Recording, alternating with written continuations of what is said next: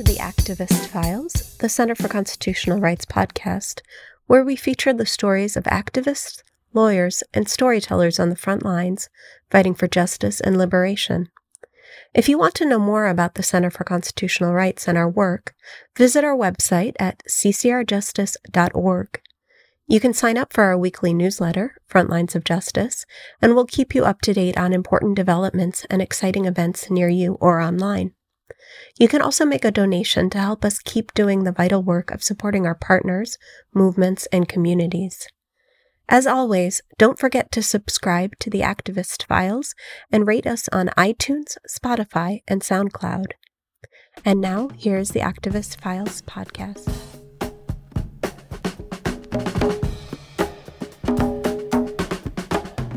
Welcome to the Activist Files, a podcast by the Center for Constitutional Rights, where we feature the stories of people on the front lines fighting for justice. My name is Samah Sisay, and I am a Bertha Justice Fellow at the Center for Constitutional Rights. Today, I'm in conversation with Mizue Aizeki, the Deputy Director at the Immigrant Defense Project, and Joseph Thompson, an immigrant who was formerly detained by the U.S. Immigration and Customs Enforcement, better known as ICE, and is currently fighting his case at the Board of Immigration Appeals. Joseph is also an activist who speaks out against immigration detention. What a great group to have today. I'm so excited for our conversation about the resistance being waged to end the harms of the U.S. immigration and border enforcement systems. And I really want to start by passing it to you, Mizue, to give us an overview of the report that the Center for Constitutional Rights and the Immigrant Defense Project have worked on around this issue. Thank you, Samah, and thank you, Joseph, for taking the time to join us today and for your work fighting against the ICE detention system. Great. So this report that is called Cruel by Design, Voices of Resistance from Immigration Detention came about during the pandemic as the Center for Constitutional Rights and IDP, Immigrant Defense Project, were both working in different detention centers and kind of more broadly in terms of the advocacy to fight for ICE and the government to release as many people as possible because we were in the midst of a global pandemic. And what became clear very quickly was, it didn't matter how many lawyers were focused on this or how many community groups were challenging this practice. And it didn't matter to ICE at all that we were in the midst of this unprecedented global pandemic and the grave risk that people faced being contained and imprisoned during this time, and that it was going to continue its cruel practices of immigrant detention. And this is because this is what the system was designed to do, right? This set of laws and the set of practices that was working and is cruel by design. We also knew that this wasn't a new problem that was specific to the pandemic and just very much part of a system that had exploded over the past 20 years as the political climate has enabled the government to invest billions of dollars to build what is now the world's largest apparatus for policing the border, detaining people and deporting them under the authority of this, institution called the Department of Homeland Security. So that's the origin story for our report, Cruel by Design, Voices of Resistance from Immigration Detention. And in our report, we lift up the voices of 5 people, including Joseph, who have been held in immigration detention. And to illustrate this point that it's not that the laws are broken, but they're working as they are intended and that they are cruel by design, right? They deny liberty. They discourage people from fighting to stay. They deter people from migrating and returning. And that is, to enable not just detention, it's not just about detention, but about mass exclusion and deportation. But more importantly, it also highlights the tremendous will of people to thrive and overcome systems of oppression and highlights the power of organizing by people on the inside, as well as community support and organizing on the outside. So I'm very grateful to be here in conversation today with Samah and Joseph Thompson, who is Joseph's a green card holder from Jamaica who grew up in New Jersey and New York. He was detained by ICE for almost 3 years, transferred repeatedly between ICE detention facilities and about, 6 different detention centers before winning his release in November of 2020. Joseph is a father and a chef, and we're very grateful to have you here today. Thank you. So, Samah? Thanks, Mizue. Joseph, we really want to pass it on to you. We've described sort of how we got to know each other, how you became involved with this report. But could you tell us a little bit in your own words about your story? When did you come to the U.S. and how did you first encounter ICE? Came to the U.S. back in 1985, I believe. Back then, my grandmother, I came in as a green card holder. I came in as a permanent resident when I came in. Being such a young age at the time, I wasn't paying attention to as far as the laws or anything like that. I was going to school and, working, going to college and things of that nature. At the time, my grandmother, she was actually a citizen. I was detained by ICE back in 2018, January 14, 2018. Just a random stop pickup. They falsified documents, come up charges on me, saying that I was illegal. I was an illegal alien, and that I had to go downtown to Atlanta to kind of prove my case, so to speak. And the way they make it sound like, oh, you're only going to be there for 2 weeks, if that. 2 weeks turned into almost 3 years. So it's a lot of hardship behind those walls, a lot of hurt. It was crazy. Wow. Yeah, it sounds like it. And how old were you when you first came to the U.S.? If I remember correctly, I think you said you had you left Jamaica to join your mom and your grandmother who were in the U.S. Yes. I came in. I think I was 15, going on 16 years of age. Been here quite a while now. A lot has changed, but I didn't thought myself was even going to be in a situation like that as far as immigration, because I didn't even know anything about immigration. No, I understand that. I think when a lot of people think about immigration, they don't think about how the system impacts people who have permanent residency and who are green card holders. Right. I think there's a misconception that once you have your green card, you're good. And like you were saying, that wasn't true for you, but it's not something a lot of people really understand because immigration. Absolutely. But I want to go back to your discussion about how you encountered ICE, because I think something that your story really highlights, and again, that I think a lot of people don't really understand, are the ways that the criminal legal system in the U.S. and the immigration enforcement system in the U.S. really work together to harm people. Right. And, you entered ICE detention, as you were describing, because of contact with the criminal legal system. Do you mind talking a little bit about that? Well, I was coming home. I was walking home. It was January. It was on a Sunday, January 15th. At the time, I used to smoke cigarette at the time. So I went to the store. I got a pack of cigarette, and I got one of those small, call them airplane bottles. So I drank one, walking home. Police stopped me, and they asked me where I live. So I was like, I actually live right down the street.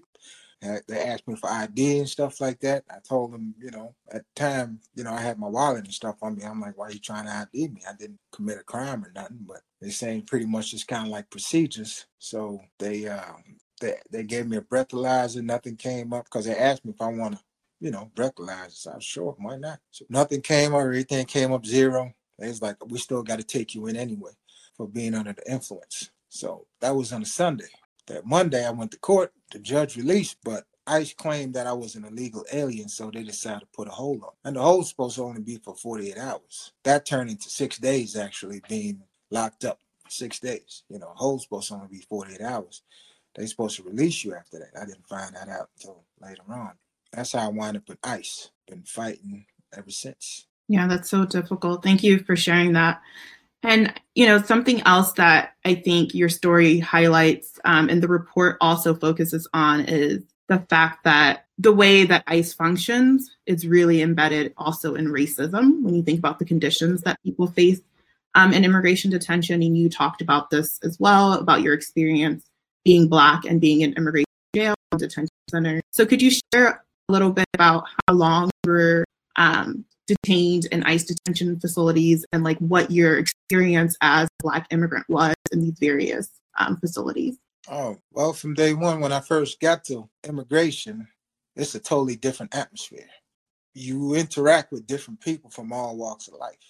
A lot of Black and brown people in there. They had a few white people in there from different countries, but for the most part, it was predominantly Black and brown people. Especially when you're in a situation like that in immigration, you don't know when you're coming home.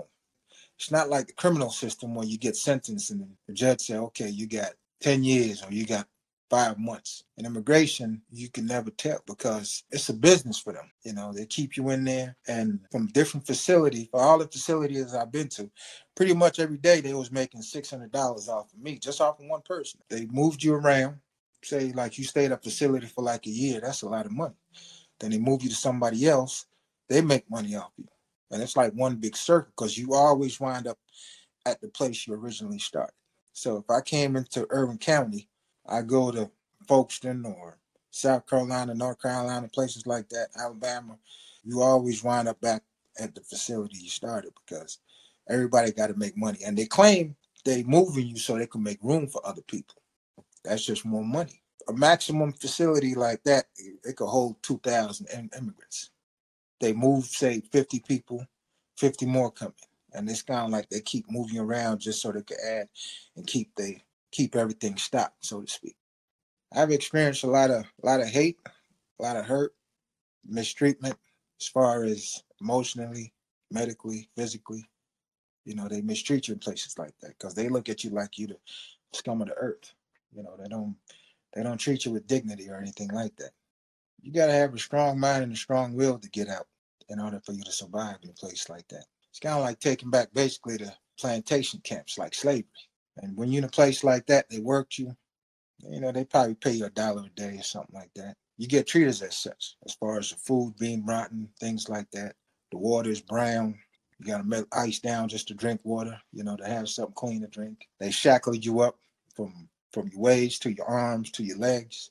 And they put them on so tight sometimes when you tell them it's hurting, they just make it tighter. So those are like the abusiveness you get situation like that. No, you touched on so many important points. And, you know, I think part of the report, like what we try to focus on is the fact that, you know, regardless of like what types of contact people have with the criminal system, ICE doesn't really care about that. Like this idea that like some people are more deserving than others is like irrelevant because in a lot of ways, like you were saying, whether or not you're someone who, you know, served time in prison or someone who had a misdemeanor and just ended up because of ICE hold, in a lot of ways, it doesn't matter because at the end of the day, the system is just set up to really crush people's spirits and try and deport them.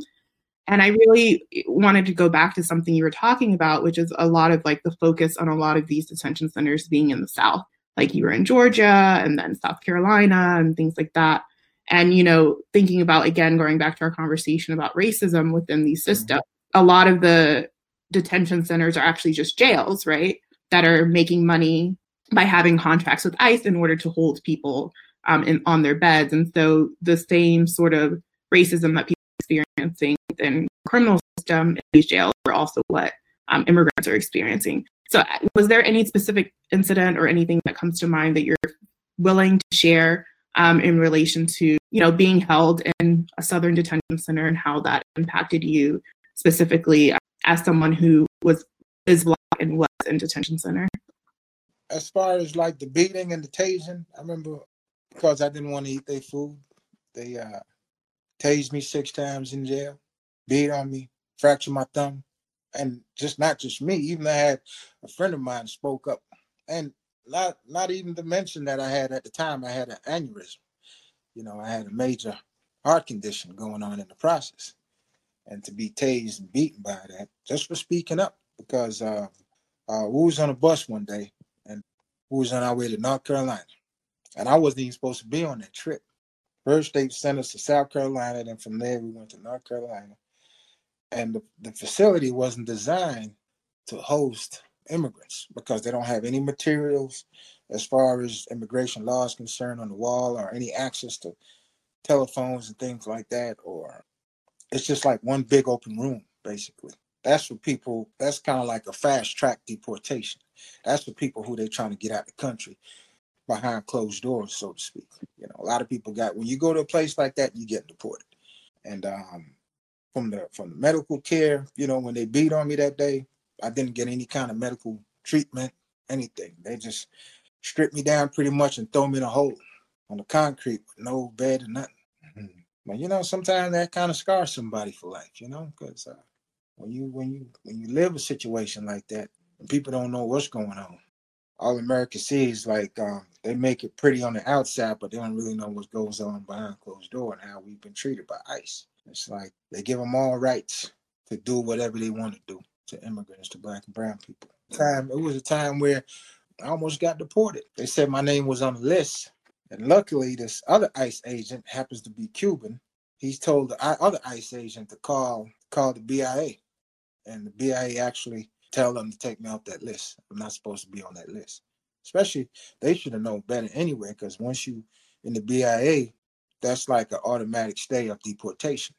They can't deport you until that finality. Everything got to be final. They can't just, but they've been doing it for a long time. Some of them got caught, some of them don't. So you can only imagine how many people falsely got deported and send you to countries you're not even from. If, for example, Venezuela won't take you, they're going to try to send you to Colombia or something like that. As long as the government willing to take you. And sometimes, if the government don't want to take you, then, they said, okay, no visa for you. We're not going to issue out any more visas until you start taking back some of these immigrants. It's a big money scheme. Modern day slavery. That's how I see it. Yeah, thank you so much for sharing all of that. And I think everything that you just said really goes to the title of our report, which is Cruel by Design. And this idea that ICE detention is set up to harm people, right? And limit your ability to fight and to be free. And some of the more visible forms of cruelty that we see is depriving people of their freedom, adequate medical care, like you mentioned, the use of solitary confinement for discipline and to isolate people, brutal treatment by officers, like you were mentioning, the tasing that you experienced, which was incredibly brutal. And the stories you shared now and also as part of the report really get to these issues very clearly. And I was wondering, because I think it is such an important part of your story, if you could talk a little bit more about your experience being in ICE detention with your medical condition. Like you said, you had an aneurysm, and what it was like navigating the system, trying to get adequate medical care. Oh man, so they shipped me because they didn't want to pay for it. Day one, I have ICE officer told me I'd rather deport you, frank black ass, than to pay for, any kind of medical help you need. I'd rather deport you. ICE ain't gonna spend no money on you.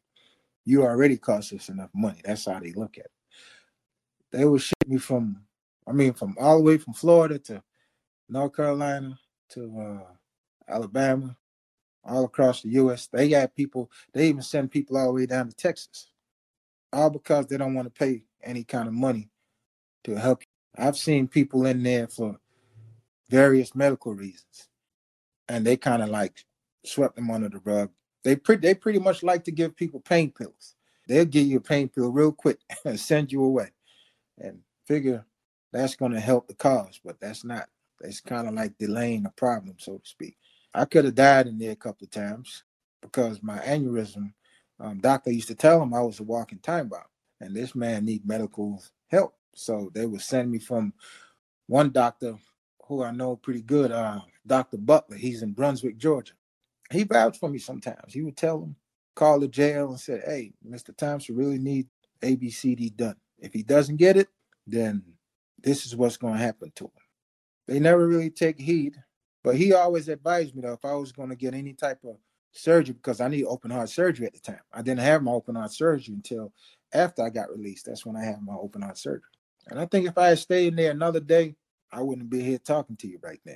That's how bad it is. It was like a 5.5 centimeter.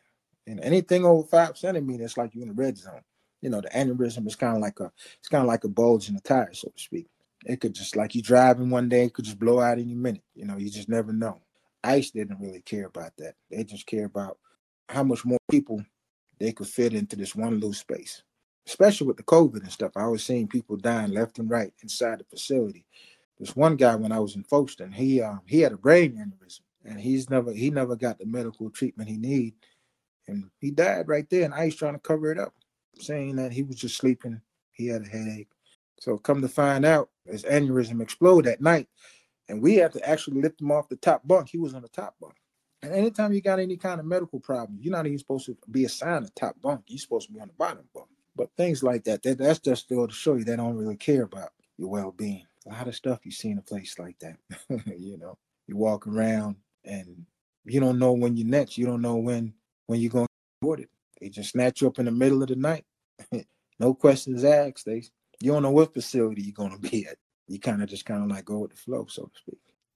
It's been rough having any type of like people with broken bones, people with bad tooth, or need a root canal and stuff. They don't even get seen, or if they do get seen, they would take out like this one guy, he needed one of his tooth taken out.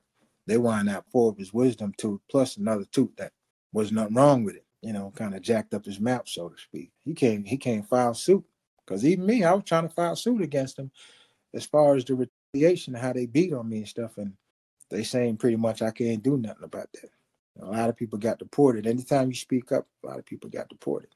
A lot of the stuff that you've shared and experienced is, some of the things that have been reported out of how abusive ICE is, or how people have been denied medical care and even die in ICE detention, how, doctors in detention facilities give hysterectomies. And these are all terrible things. But then there's also what you talk about in the report, the more subtle ways the system breaks you down as well, which includes things like bureaucracy that is extremely difficult to navigate, or how they make errors, but they're, difficult to correct. But also, I think this thing about limiting people's ability to access support, and that's something that you talk about. Can you share a little bit more about your experience with that kind of treatment?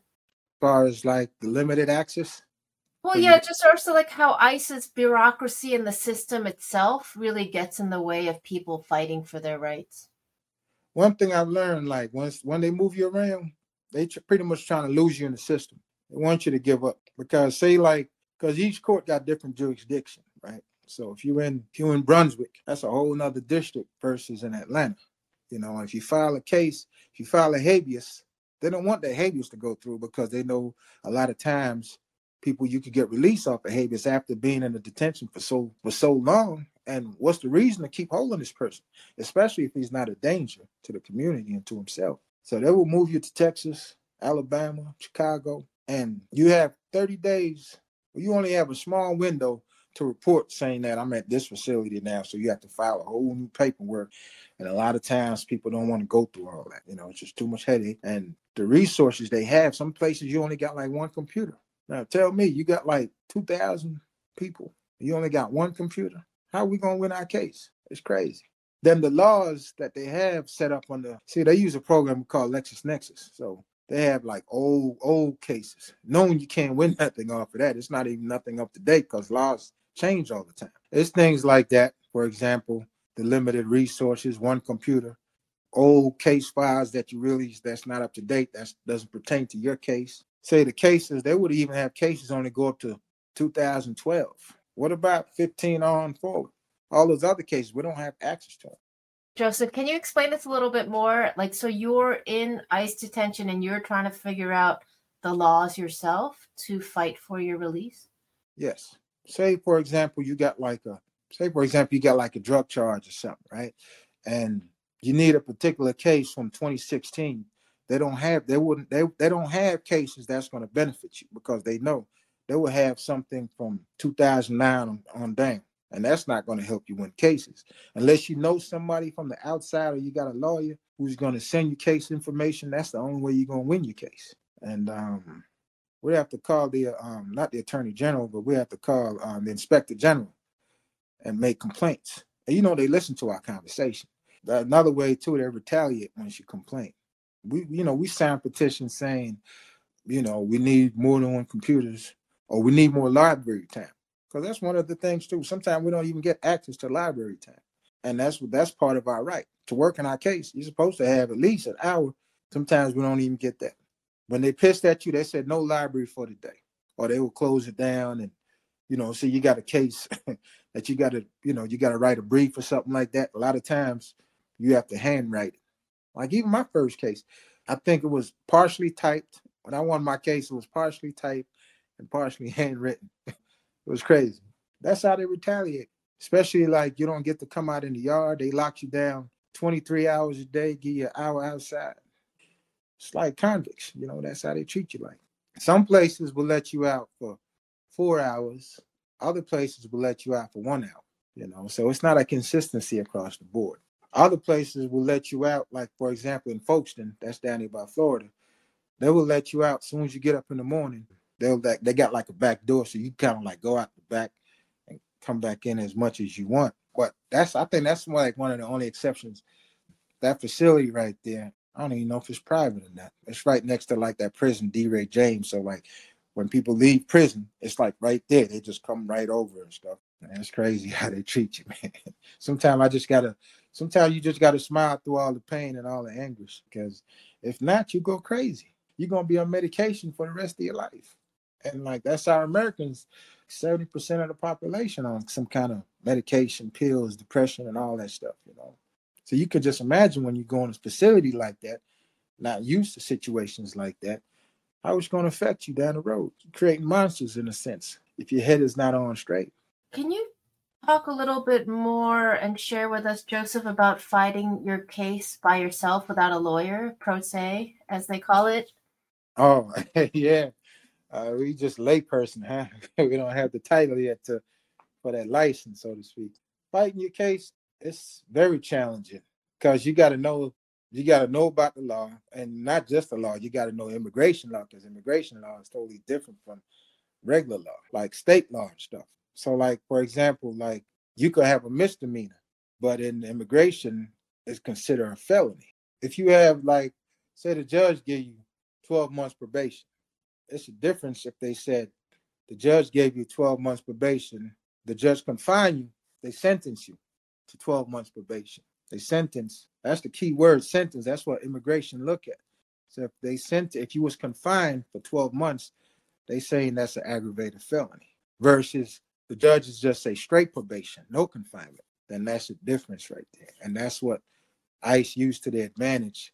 Or they trying to, because the ICE and the judge, it's like they all one, basically. Their purpose is trying to get you out of the country. You're not deserving of being here. So the more people they get rid of, the more money for them, basically. Fighting your case without a lawyer, man, it's difficult, because you got to factor in, you got to have time to go to the law library. If you don't have access to that, then what about materials, books? We don't have law books and stuff like that, unless we have to sometimes converse with people over the telephone to look up such and such law or cases, and we would have to write it down and stuff. And a lot of times we don't win our cases that way, because they make it even more challenging. A lot of times too, sometimes you could get somebody from the outside to send cases to you, like mail them into you. Sometimes you don't even get that, because they go through your mail and they decide what they're going to give. That's another barrier. That's another challenge. I remember in the interview or in the report, you talked about how they also control the mail that goes out, right? Like right. If you're sending mail to legal support, it might not get there. Might not get there. And I've seen many people got deported over that, because say you're supposed to mail in a document or some kind of brief or some kind of letter to the judge. They will hold the mail till it passed due, and then they will mail it off at their leisure. One of my good friends got deported back to Nigeria. He's been here since he was 2 years old. They claimed the mail didn't get there in time. And when he mailed it off, stamp date, because we don't have control over the mailing system in there. All we could do was just put it in a little box, outgoing mail. Or some places, they got a box where you got to drop it off at, such as Stewart. They got an actual box where you can drop your mail off. Other times, you got to give it to the officers. And the officers put it in a little bag, and they will remember to drop it off to the mail facility. But a lot of times, they will look at it, especially if they claim you a troublemaker, your mail ain't going nowhere. I won my case. This lady at Stewart, my brief was due. And in order for it to make it there on time, because they was messing with the mail system, the lady actually had to take the mail outside the facility and drop it off for me. If she didn't do that, I wouldn't have won my case, to be honest with you. We need more people with empathy and compassion. But ICE is, like I said, man, it's a modern day immigration plantation. Like how back in the day, how they used to sell slaves and stuff like that, make money. It's kind of like that in a sense, because they're making $600 off of each person, and they move you around to facility so they can make money. Then you started out right back at the places you left. And even back then, like, doing reading and stuff like that, they even have like some type of law like that. Things like the Fugitive Slave Law, 1793. Like you say, a master could legally seize a runaway in any state and carry him before any federal or magistrate's judge in the vicinity. And to obtain, because when they arrest you in ICE, you have to have some kind of signed document, some kind of warrant. They don't issue one. You just get a certificate. They claim, they just write up a piece of paper and said, okay, here it is. This is what we're going to use in order to have probable cause to. And that's a lot of people get deported off of that, because you're supposed to have a warrant. Of the crime, you're supposed to have a warrant. You're supposed to be served something. I still even up to this day, I never got an NTA to saying what kind of charges or what did I do or why you have me here. And I even have that on record. But it's crazy how these stuff been going on for years, and it's just modernized now in a sense to where, so it look good on paper, it look good on face value. They could just deport the person for any reason, because ICE just got that much power that they could come in your house, kick your door in, snatch you up, and separate families. Ain't that what they used to do when we were slaves? They used to separate families. Then you sending people back to a country that they really don't know a whole lot about, because people come here when they 6 months old and trying to get rid of them. For what? I believe that, especially if you have any kind of ties here or history here, especially if you got like for example, like my sister, she been in the service. Even people been in the service still get deported. You serving the country that you love. It just get deeper. It just keeps getting deeper and deeper. It kind of like start at the top. And all the judges is with ICE. They rub elbows together. If you got a case and you find out who's the prosecutor for the day, because ICE, they got so many different prosecutors. If your lawyer kind of know them, you probably have a better fighting chance going home. Then it's all about money too. If you don't have no money, you're going to stay there for a long time. There should be no reason why you're going to detain a person for 5-6 years for what? This person didn't commit no mass shooting and stuff. And Congress, they need to change the immigration laws. Congress need to step up and they need to change the law, especially 42C. That is indefinite detention. It's like mandatory detention. A lot of times they hold you on the 42C because that's mandatory detention, and they could hold you as long as they want. 10 years, 20 years, they could hold you indefinitely. And ICE would even throw that in your face. We could hold you as long as we want. 42C. I mean, I think that's a really great example of how the system is designed, right? That they have these mandatory detention laws that will basically, even whether you have a lawyer or not, right? The laws are designed to make it extremely difficult for people to win their freedom, but obviously much more difficult if you are inside and you're having to figure out how to fight for yourself. Right. And I think the point you raise about, well, what's the point, right? Like ICE talks about how they're doing this because they're protecting public safety. But I think what your story and so many other stories show that it's not really about that, right? Like you talk about slavery and it's about systems of control, and it's about systems of defining who belongs, who's going to have rights, and who and how can we bring the power of the government and the state down on people when they fight back. And we're going to get to fighting back towards the end of the podcast. But I thought that it would be really helpful for you to give a little bit more texture or description about this idea of transfers. You talked about how you were transferred 6 times. They don't give you notice and you just get moved. Can you just talk a little bit about what that experience was like to be transferred from ICE prison? Yeah, because once you kind of settled, so to speak, right? Say, for example, my first immigration camp was in Ocilla, Georgia. And I didn't even know there was such a place called Ocilla. First place. Being there and stuff, the people and everything, the staff. When you get to a place like Ocilla, right? Everywhere you go, they got different rules, and not all rules is the same. You may get away with one thing over here, like you could probably wear your regular shirt, because they give you a shirt or whatever to wear. But you could wear your regular shirt. In a place like that, every rule, everywhere you go, they got different rules. And if some places they got to give, supposedly they're supposed to give They supposed to let you know, or your lawyer know, hey, we're gonna transfer this person, Mr. Thompson, to Tennessee. We don't get that. They kind of just pick you up, tell you to pack it up. And some of the times you can't even take all the stuff with you neither. You can't take a whole lot of stuff with you. You can just take the bare minimum. What they would do, they claim they're gonna put it in your property till whenever you get back or wherever the case may be. But a lot of times you travel with the bare minimum. All your legal work and stuff like that get thrown out sometimes, or they mistreat it.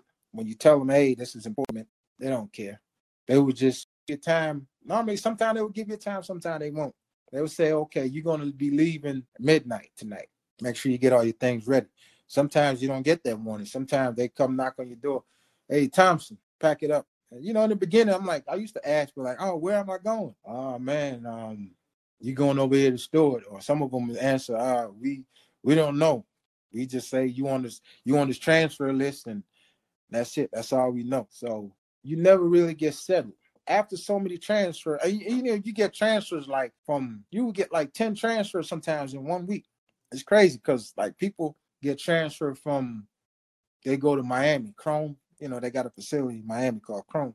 You get transferred to Miami, then you spend like a night there, then you get transferred to Pennsylvania, spend 2 days there, you get transferred to Chicago, then all the way down to Texas, then back to Georgia.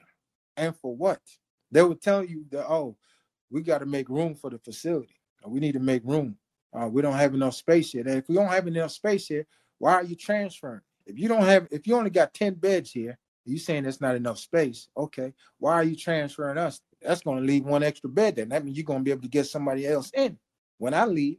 So that's pretty much how they do it. They just move you around like cattle, and bring you back to the place you started. And that's mentally, that affects you because you can't really develop friendship sometimes because sometimes they move you around so much. Or if you do develop friendship, the next day you may not see that person again because they move people around so fast. And, it kind of messes your mind a little bit. And some people commit suicide even over that because they don't want to live like that.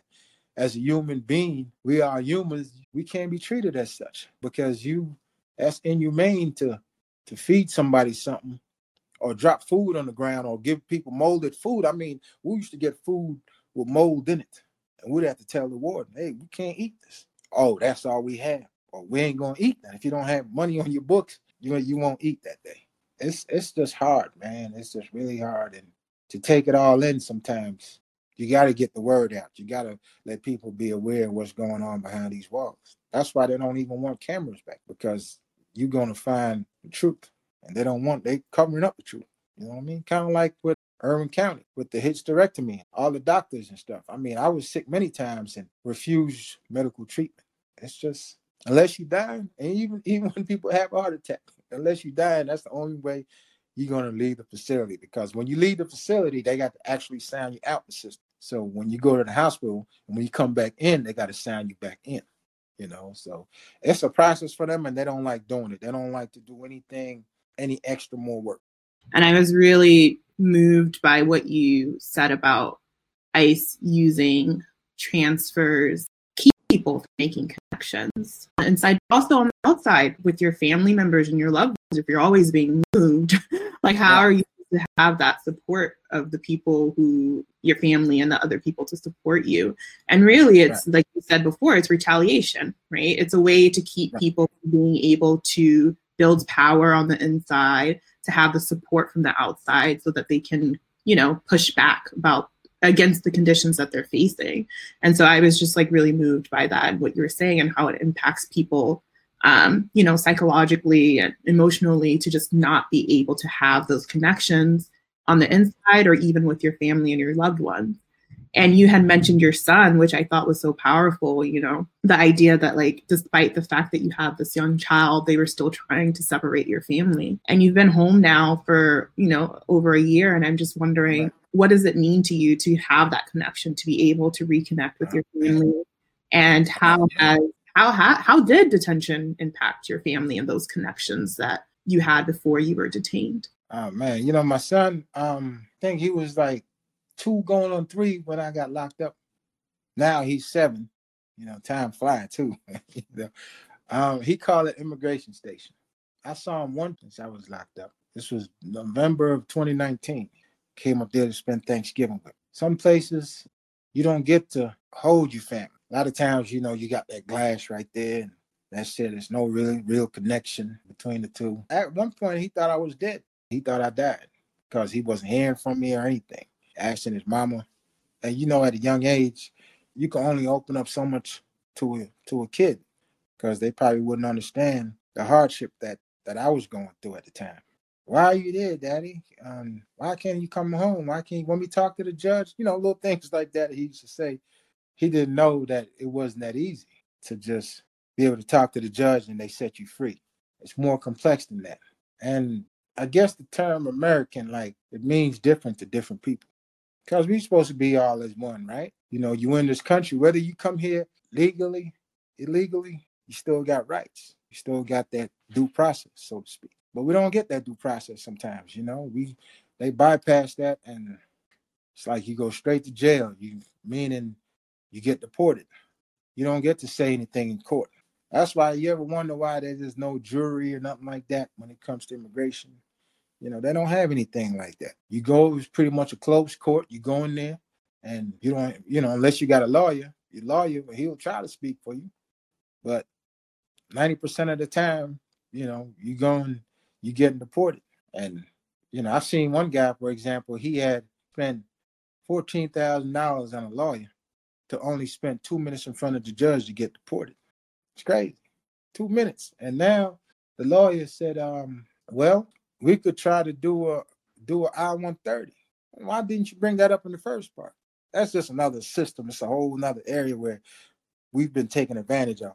You know what I mean? When you're in a system like that, it's like you're desperate and you're looking for any hope, any cling of hope that could get you out of that situation. And sometimes it will cost you dearly. But it just amazes me how you could feed off of somebody like that. You just take advantage of people. $14,000 for 2 minutes. You deported me. Now, appeal gonna cost another $10,000 just so you could file I-130. When that should have been the case from the get-go, but no. But because we don't know nothing, we don't know better. You're in a situation like that, you don't know your rights. And that's why I urge everybody, when you're in a situation like that, you got to be proactive. You got to sharpen your mind as far as, you know, you got to know your rights. You got to know these laws. You know, if you don't know them, any lawyer could tell you anything. And you just kind of like the blind leading the blind. You're going to follow that person, jump off the cliff. They got their money. Once you get deported, on to the next person. It's like a whole system, big money scheme for everybody, you know. So they designed a system like that to the government making money, and also people in that pool, in that circle, they making money off of immigrants because they know we want to stay with our family. We want to stay, and we'll do anything to stay with our kids, to raise our family. You're going to uproot us that 20, 30, 40 years? Come on, how you going to take somebody? No, that's all they know. You're going to send them somewhere else. I think you summarized it amazingly, which is Mizue said in the beginning, and as the report really tries to highlight, is that the system really tries to crush people, right? But I think hard as it tries, what your story and the stories of so many other people in the report shows is that it can't claim your humanity. You know, you're still a full human being with family members, with humanity, with connections. And regardless of how the system is built to crush you, people still resist. They still get released, still are able to connect with their families because of the power of people, not necessarily the law, because the law sometimes it could be changed. Nah, especially when it comes to immigration. Nah, it's not on our side. Trust me. It's people coming together for that one cause. You know what I mean? Kind of like what you guys doing, right? You shining the light, that hope, in all these dark crevices that nobody want to see or look at. So it's just amazes me, man, how they get away with stuff like this. But this been going on for years. All this little camp they set up. We're gonna make money off of these guys. They come here illegally, or for whatever the reason is, we just going to deport. If that's the case, then why are you gonna hold somebody for 8 years, 7 years, 6 years in the system? Why not just send them home? If it was that of a problem, just send them home. You know, don't keep them here. That's the thing. You're gonna keep somebody locked up, and we still got rights, even though we wasn't born here. We still got rights. We got human rights. We got a right to be free. We got a right to dignity. We got rights, freedom of speech. If I say something today, oh, you're going to crucify me for it tomorrow? Because I speak the truth. I want to shine the light. That's just wrong, man. And all this separation that's been going on. They take you from, say you in Georgia, right? They would send you all the way down to Texas. You don't have no family there, nothing. So that's the mental thing that's going to mess with you anyway. You see what I'm saying? They're going to send you down to Texas, so your family can't afford to come down there and see you. Your son won't see you, your daughter won't see you, pretty much by yourself.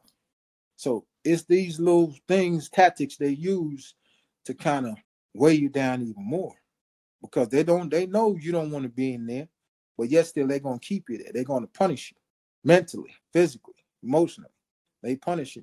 And when you're in a place like that, say like, for example, me, I was doing good. I was working 2 jobs and everything. You come out poor. You lost all that. You don't have a roof over your head unless you got good friends or something. You on the street, you're homeless.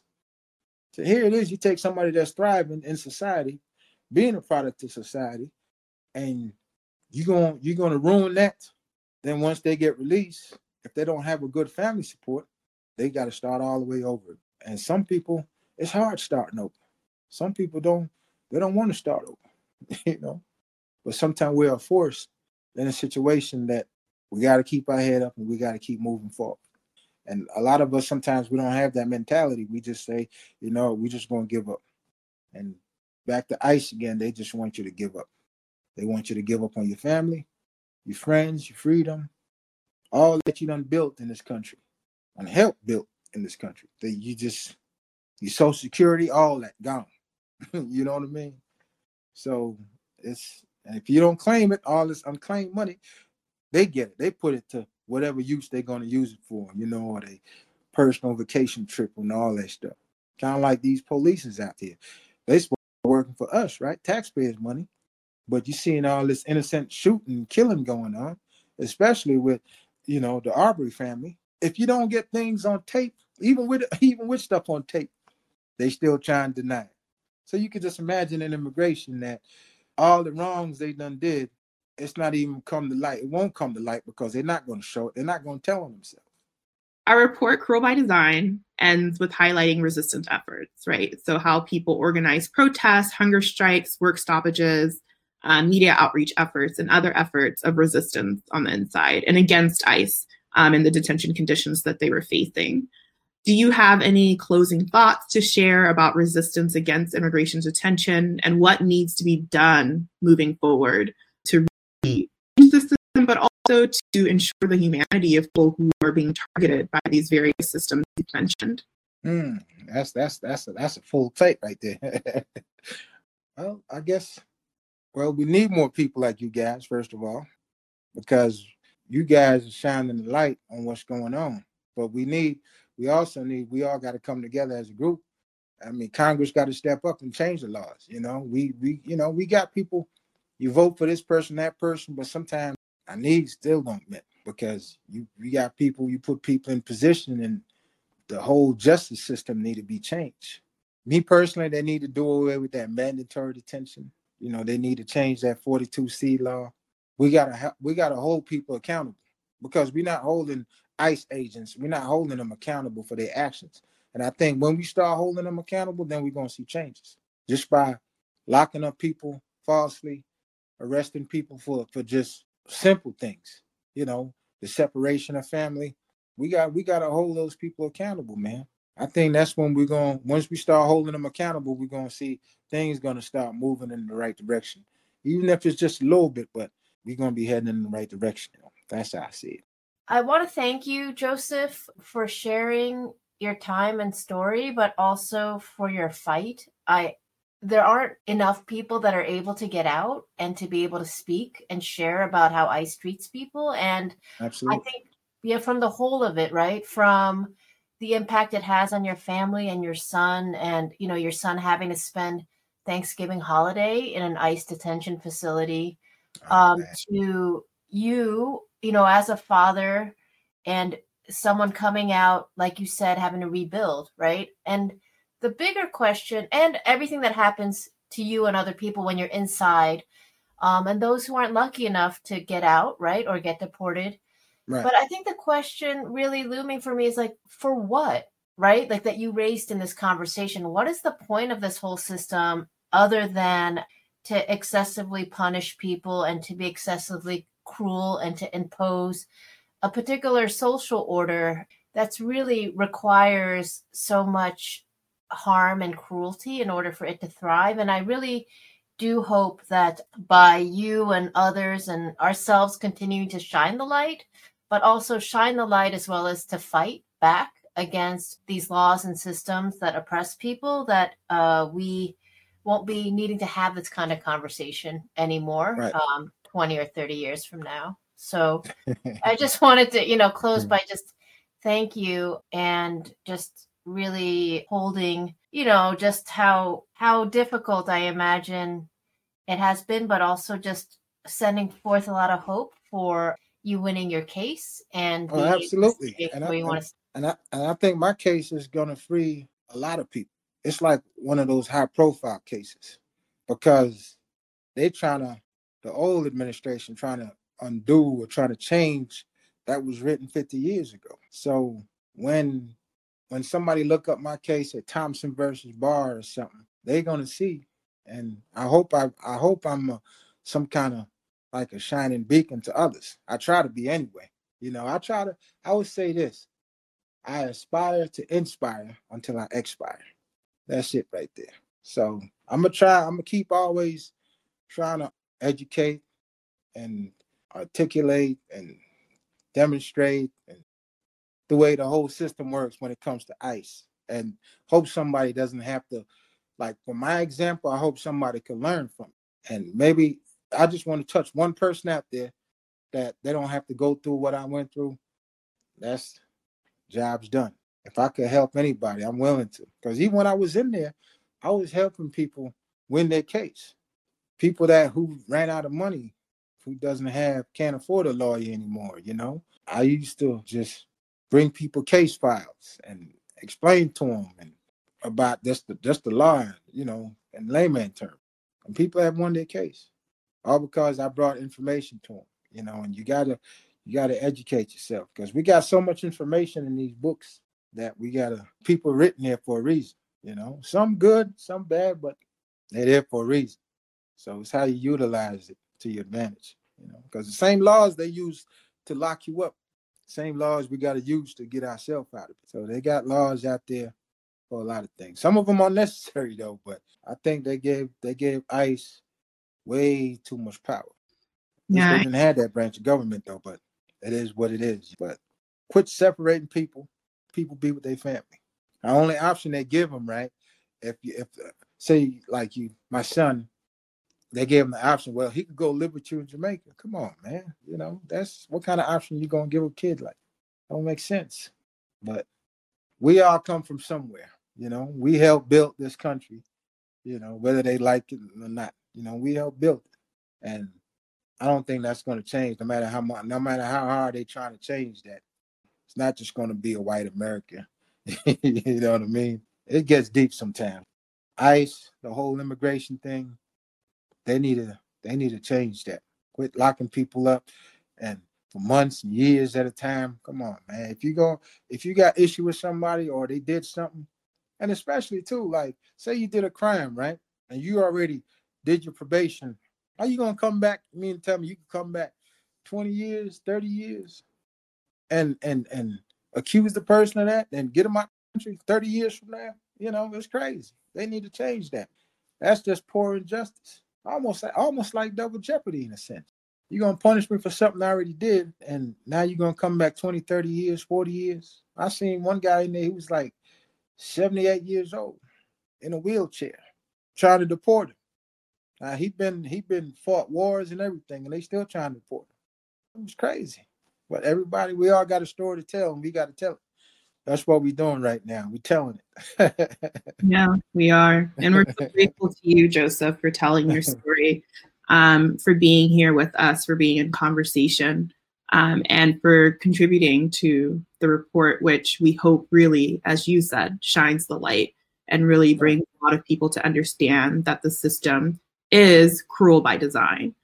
So if folks want to learn more about Joseph's story, read about other people's stories who are resisting against the immigration detention system, please, of course, check out the Center for Constitutional Rights and the Immigrant Defense Project's report, which is called, again, Cruel by Design, Voices of Resistance from Immigration Detention.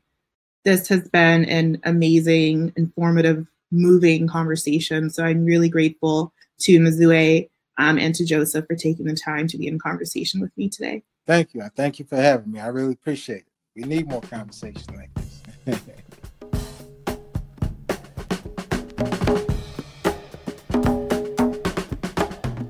We hope you enjoyed this episode of the Activist Files, the Center for Constitutional Rights podcast. Just a reminder to subscribe and rate us on iTunes, Spotify, and SoundCloud. And if you want to find out more about our work, visit our website at ccrjustice.org. That's all until next time on the Activist Files.